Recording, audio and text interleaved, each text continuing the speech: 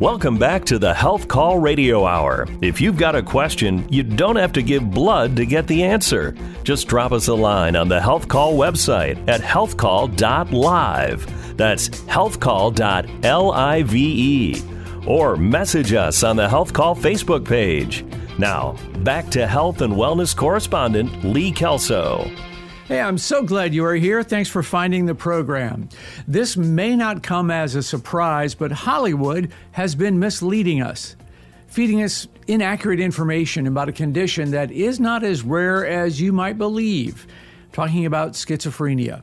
1 in 100 people have some form of schizophrenia. It tends to come on slowly with a gradual shift in behaviors until the patient experiences what's called a psychotic break, experiencing delusional thoughts, auditory, visual hallucinations, even severe paranoia. If you're lucky, you get to a psychiatrist who can guide you to the right medications. And if you're really lucky, you get into therapy with someone like Lisa Cowley. She's a clinical psychologist in St. Paul, Minnesota, who specializes in working with schizophrenic patients. She says because of movies and TV, many of us believe schizophrenia myths. Many people believe that having a diagnosis of schizophrenia will automatically mean you're going to be violent, and that is not true at all. I have been in practice for 22 years and have never been physically threatened by a person with schizophrenia. That's good to hear. So what we see, what Hollywood has trained us about schizophrenia really isn't at all the fact, huh? Correct. There are a few movies that have accuracies, but there's so many that don't. Silence of the Lambs is a terrible example. Oh, good to know. Give me an idea of what is common to schizophrenics. What do they all sort of experience? Well, you can't say that all experience X, Y, or Z, but most of them will experience hearing voices, some of them seeing visions or smelling or feeling things that aren't there. Many of them have delusional thinking, which is a false idea that seems very real to that person at the time, such as paranoia, or they might believe that the government has put mind control chemicals in their carpet. And to them, it absolutely feels real, and it's very terrifying. And you can't talk them out of it. They're just absolutely convinced. Yeah, I cannot talk them out of it. Wow. Okay, let's go back to hearing voices.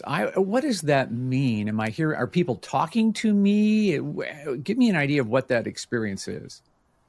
Yes, there have been some research studies with MRIs that show that hearing voices is the exact same neurological mechanism as actually hearing a sound from outside your head into your ear. So it sounds exactly like someone is talking to you from outside yourself. And are they directing me? Are they criticizing me? What's the message that I might receive? Usually they're fairly mean, criticizing people, criticizing the client a lot. Sometimes they do command them, like go brush your hair or move that pencil over there. Or sometimes even you should harm someone or harm yourself. My clients who are on medications and following their treatment plans are generally able to resist those commands. So it's just one of the coping skills we work on. I watched a video with a patient who said, sometimes it's just a narration of everything that's happening around me. Okay, now there's a blue car driving down the street and he's going to turn right, or things that I'm doing, a narration of things that I'm doing. That's common? That can also happen. That's, more on the lines of annoying, whereas some of the voices are scary or just make the person feel bad. But yes, sometimes it's just a running monologue of what the person is doing. Is it ever supportive or is it always negative and threatening? In the United States, voices are rarely supportive. In other countries where mental illness is viewed differently, sometimes voices are supportive. I'm not sure exactly why, but it seems maybe because there's such a stigma here against mental illness, whereas in some countries, like third world countries, people are used to illness being more real and not necessarily being able to be completely cured. So it's just like, well, yeah, it's your grandfather telling you what to do, and he's got good advice. Huh, that's fascinating. I had no idea. Tell me about the visions, visual hallucinations. What can those be?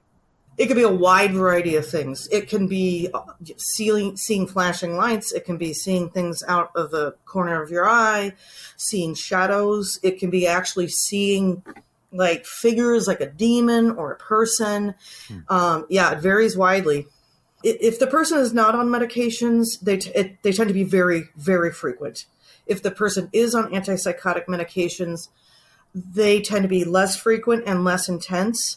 Most people that take antipsychotic medications the medications do not completely eliminate their symptoms, but they make the symptoms, like I said, less frequent, less intense, and easier to manage. They also help people understand that they have a disorder. Okay, good. So there's some grasp on reality is returned, at least. Yeah, okay. Do we know why this is happening? Is there something organically different in the brain? Well, they know that there are some differences in like the structures of the brain, like they have these little vesicles that are bigger in people with schizophrenia. They know there's some roles in neurochemistry, so that's why medications work. There's also some evidence that an injury to the brain in utero or as a very young child can increase the risk of schizophrenia. Plus, it's also genetic. It tends to run in families, but it doesn't always. And no cure, right? There's nothing that's going to fix this problem permanently? No, I like to think of it like type 1 or juvenile diabetes. If you take your medicine and you follow your treatment plan, life can be pretty good. If you don't, life will go downhill quickly. Yeah, I was going to ask, give me an idea of what life is like for somebody who is successfully medicated and has had successful therapy. So the vast majority of people, even on medications who are stable, do not work full time. The illness just does not allow them. The stress is too much and it makes their symptoms come back or get worse. Many of them work part-time. Many of them, are somewhat isolated, but have a few friends. They do things that anybody else would do, like, oh, I love making lattes. I want to go on a hike or watch the football game. But their lives tend to be a little bit smaller because they have less, like that Spoon's theory about endurance for stressors. They have less of that. They can't handle 3 activities in one day. It's too much. So they just have less going on in their lives, and that's easier for them. Got it. And so they are capable of living alone independently, or do many people wind up in a supervised setting? I would say it's about half and half. Some live independently, some live in a group home or adult foster care or something like that.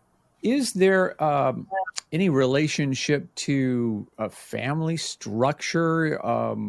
Is violence in the family more likely? Is sexual abuse an issue? What give me some idea of how those, whether something conditionally about the way that child was raised has any influence? There has not been evidence showing that parenting styles can cause schizophrenia. If you have a genetic loading for schizophrenia and you have a very stressful experience, especially in teens, it can bring it out, but it was probably already going to be coming out at some point anyway. But abuse does not cause schizophrenia.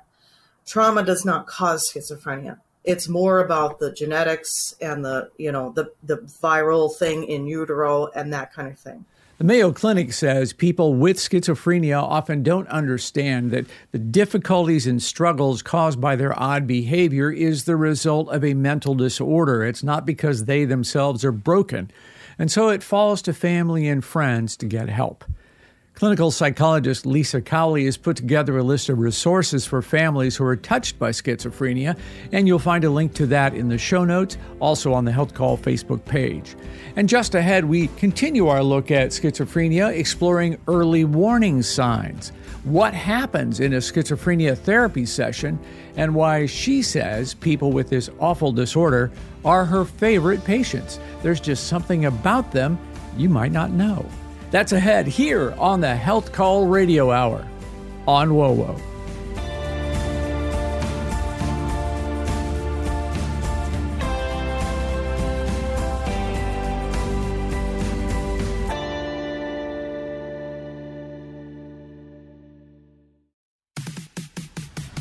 This is the Health Call Radio Hour, where treatments are always free, the stethoscope is never cold, and you don't have to wear an exam gown.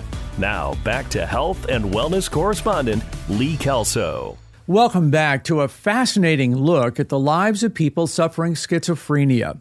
Once it comes on, this condition is likely to be with you for life. Many patients qualify for disability but may still work a part-time job. Antipsychotic drugs can minimize symptoms, and with an effective support system, life can be fairly normal. Some of these folks are highly intelligent and very successful, but that's unusual.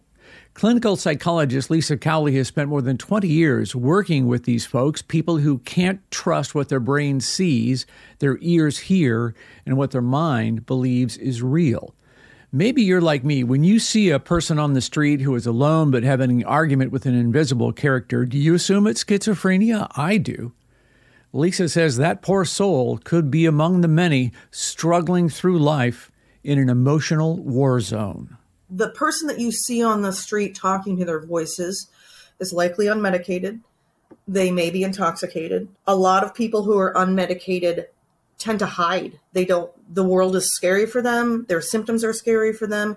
They'd rather sit at home in their room with the blinds drawn. Can someone with schizophrenia be on the streets talking to voices? Yes, but it's not common. And then when they're stable and on meds, we talk in my groups about you're allowed to talk to your voices, but there will be social consequences. And if you don't want people being really uncomfortable around you, you might want to try not to do that. Oh, tell me more about that. So talk to your voices. I encourage them not to talk to their voices in public, because of the social consequences. But if it makes them feel better to talk to their voices when they're at home alone, there's no harm being done. Okay, so is that a strategy to talk to the voice and say, I know you're not real, or I don't want to hear that right now, or some other coping mechanism? Yes, for some people, that will diminish their voices. For some people, it will make it worse. So people have to experiment with the coping skills that work best with their illness. Patients, you said, are typically not violent. I have read that more often than not, these folks are the victims of violence and are being taken advantage of. Absolutely. Number one, sometimes they have a demeanor of someone who's not very assertive.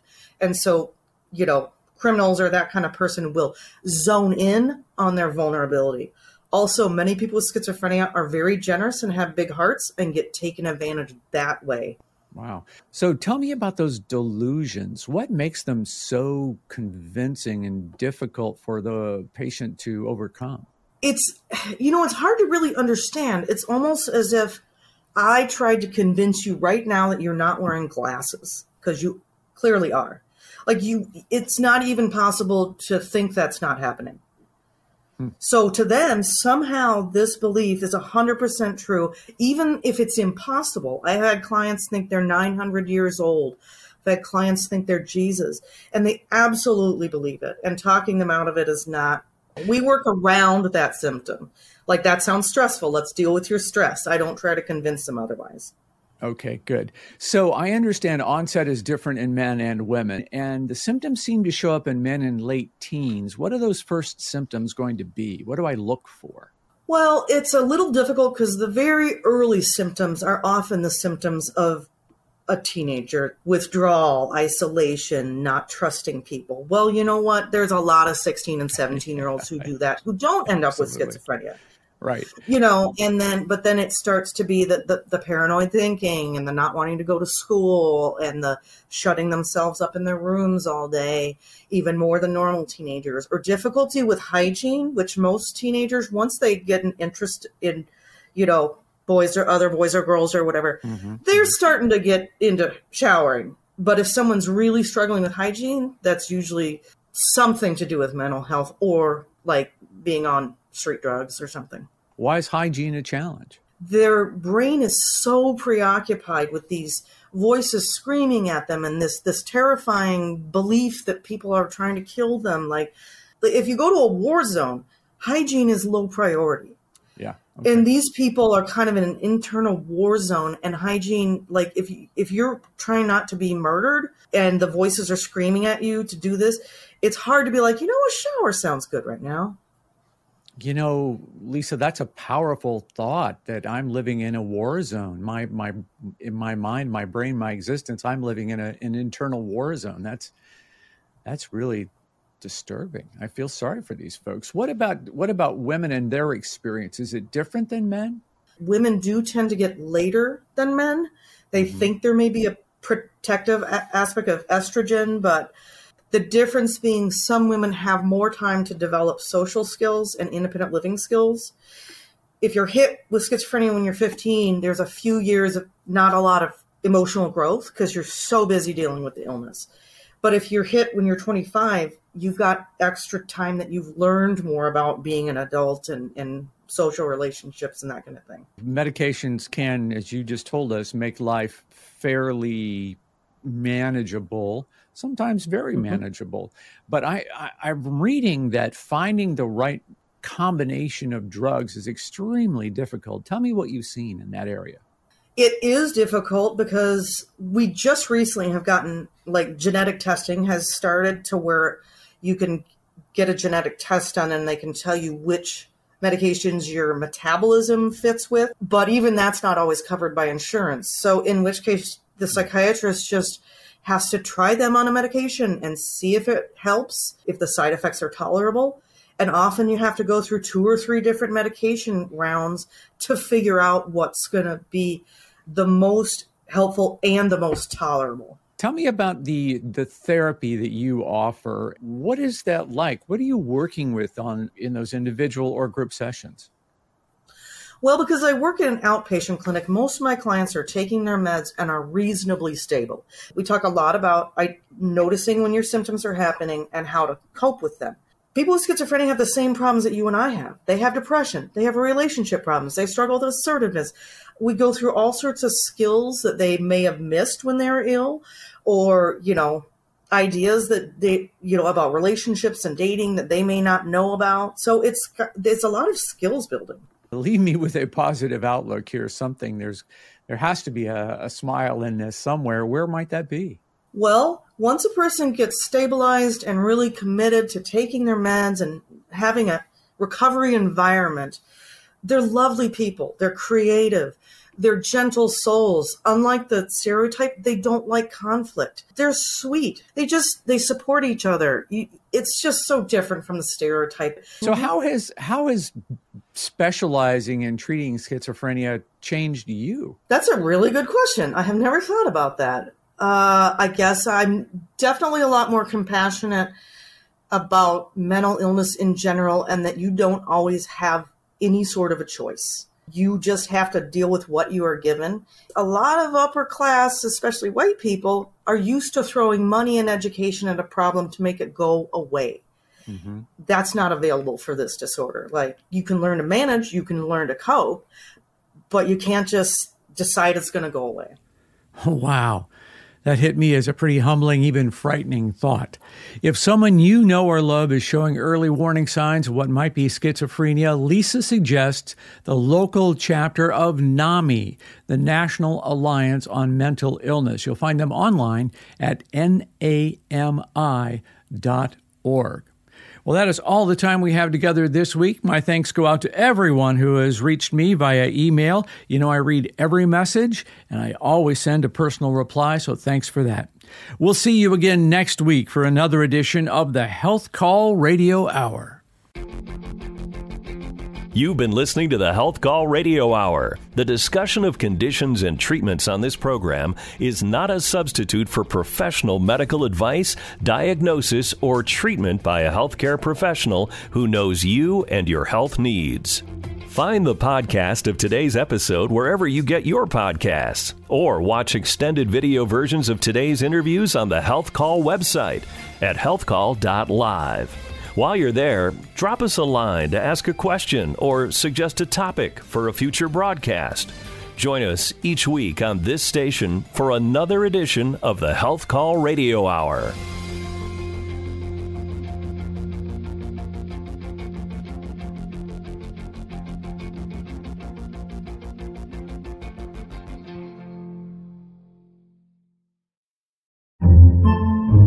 Podcasts by Federated Media.